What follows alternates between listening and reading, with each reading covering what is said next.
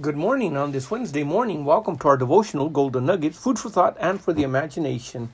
We have been reading from the book of Galatians chapter 3 verse 1, and we've looked at several verses concerning Christ being crucified and or the cross.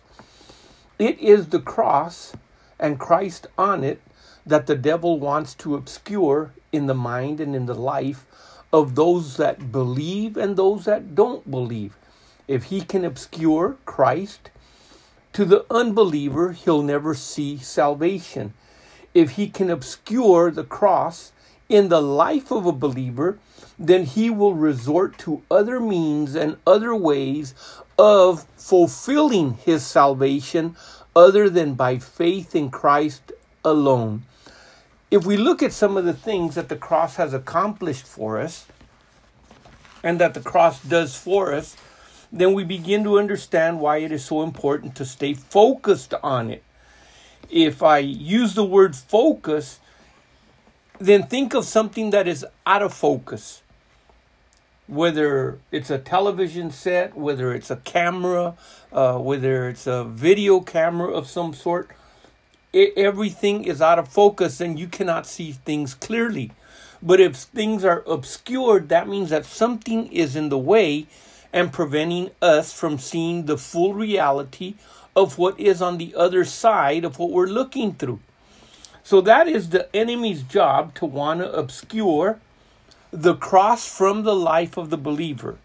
It's through the cross of Christ that we have been delivered from this present evil age. It's through the cross of Christ that we are delivered from the law. As far as righteousness is concerned, there will always be the law of God, but not so far as fulfilling it to make us righteous. And then there is the deliverance from the ego, from the I, from the self.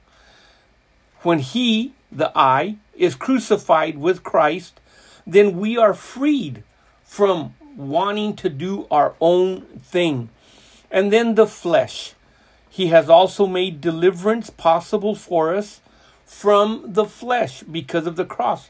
Those that are Christ have crucified the flesh. And we'll see these pop up. He has also delivered us not only from this present evil age, but from this world, from the cosmos.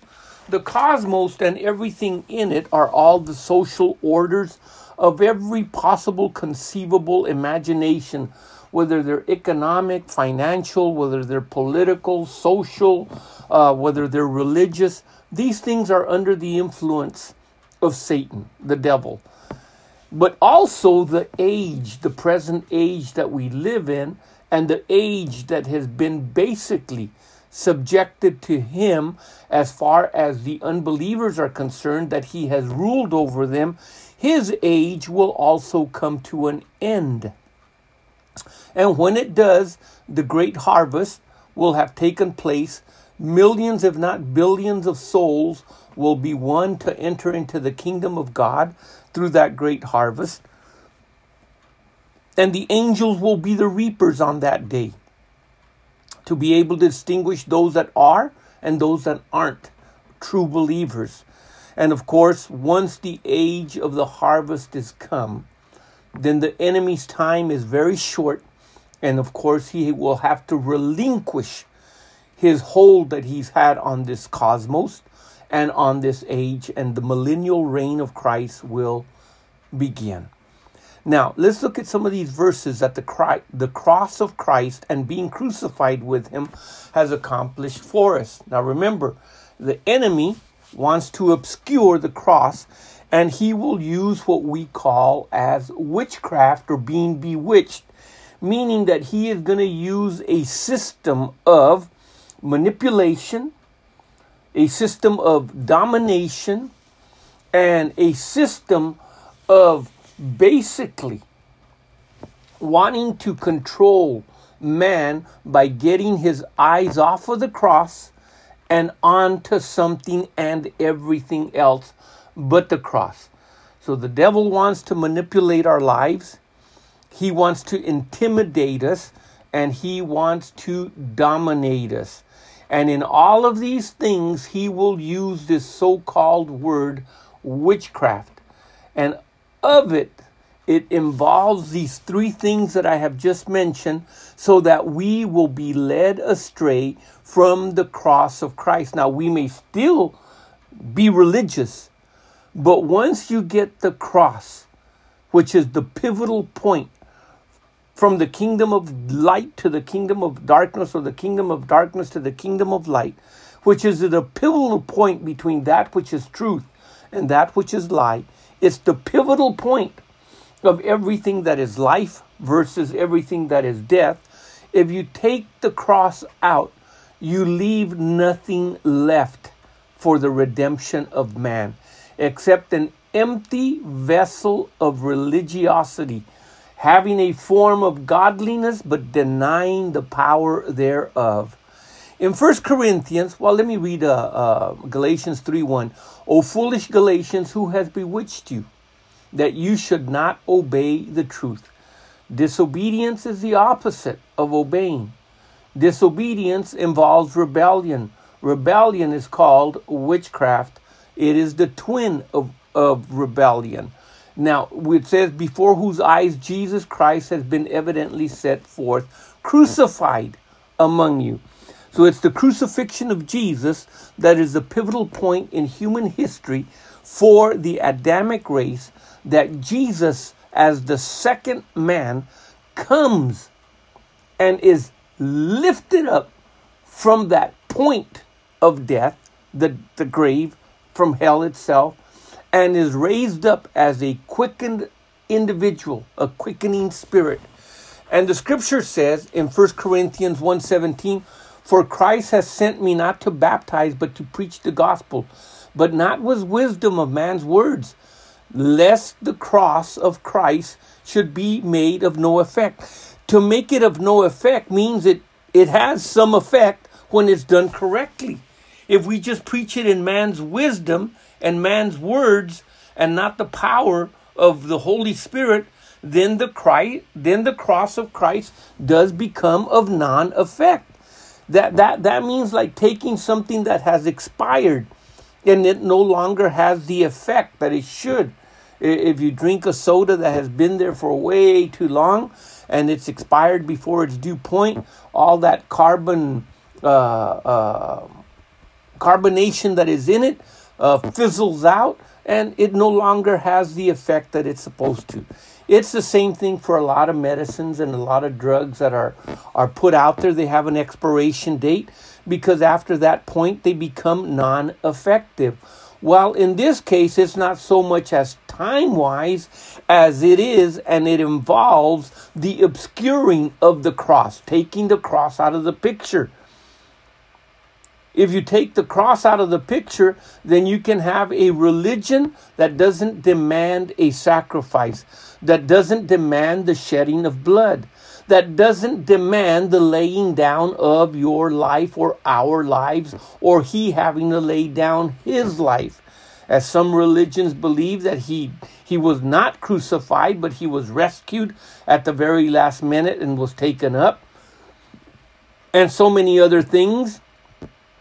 But that was the only means, and that was the only way for the price to be paid. So the preaching of the cross involves the greatest price ever paid. In 1 Corinthians chapter 1, verse 18, it says, for the preaching of the cross, the preaching, the proclaiming, the testifying of the cross, the declaring of what it has done in us and through us and to us is very effectual. For the preaching of the cross is to them that perish foolishness, but unto us which are saved it is the power of God.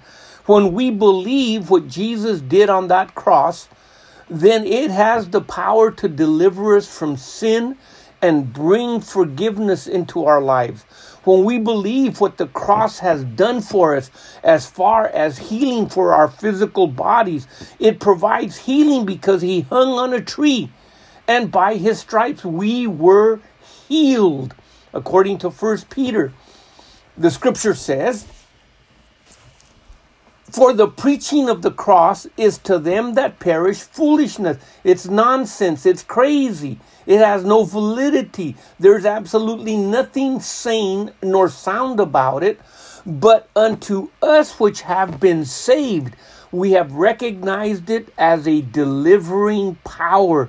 The power to set us free, as I had made mention earlier, to set us free from this present and evil age that we live in, and the evil one himself, to set us free from the law as far as it condemned us concerning not being righteous before God. And it delivers us from our very own selves. If anything, we set ourselves up on a pedestal and make ourselves a God. We want to be independent of God, not dependent upon God, but independent of Him. Therefore, we are literally saying we don't need Christ. We don't need His sacrifice. We don't need His blood. We don't need the cross. We can manage on our own. And that's what humanism teaches. Man arises to the level of God where he doesn't need God because he himself thinks that he can accomplish and do what only the Creator Himself, God, can do. And then, of course, we are delivered by the cross, by the preaching of the gospel. We are also delivered from this flesh. We apply the cross to it so that the flesh dies. Because one day we will be given a new body, which will no longer be like this body that gets tired, gets sick, that desires to sin, but it'll be a glorified body, just like the one that our Lord and Master possesses. And then we also learned that the cross delivers us from this world and everything. In other words, we're counter current. Everything is flowing against us and we're flowing upstream against that current. That is the working of the cross in our lives. In 1 Corinthians 1:23, it says, "But we preach Christ crucified." See, not just crucified, but buried and resurrected. There had to be a crucifixion for there to be a resurrection. There had to be a burial before there could be a resurrection. There had to be a death before there could be a resurrection. We preach Christ crucified. Unto the Jews, that's a stumbling block. And unto the Greeks, it's foolishness. But Paul said in 1 Corinthians chapter 2, verse 2, "For I have determined not to know anything among you save Jesus Christ and Him crucified." It is there where Paul found the revelation that he is crucified with Christ and he no longer lives, but the life that he lives it through the faith of the Son of God that loved him and died for him. The same thing for us. We must determine to not know anything through experience except Jesus Christ and Him crucified for us, and what the work of the crucifixion of Christ has accomplished for us, what it did, what it is doing right now actively in our lives, and what it will continue to do. It has delivered us, it is delivering us, and it will continue to deliver us. That is the work of the cross. It says in 2 Corinthians 13, verse 4, "For though He was crucified through weakness, yet He liveth by the power of God. For we also are weak in Him, but we shall live with Him by the power of God towards you." And then, of course, the verse that I was saying earlier in Galatians 2:20, "I am crucified with Christ." We must recognize ourselves that when He was crucified on that cross, our old man of sin was crucified with Him. "Nevertheless, I live." Yes, I have a life that I live, and I live it through this flesh. But that life that I now live, it's Christ living in me. And that life that I now live in the flesh, I live it by the faith of the Son of God, who loved me and gave Himself for me. Those that are Christ, Galatians 5:24, those that are Christ, they have crucified the flesh with the affections and the lust thereof. Consider the work of the cross for you. past, present, and future. It never has lost its effectual power to do something effective in us. Do not let it be obscured in your mind, your thinking, and before your eyes. The Lord richly bless you. Join us tomorrow. Keep looking up. Our Redeemer and redemption draw near. The Lord bless you. Amen.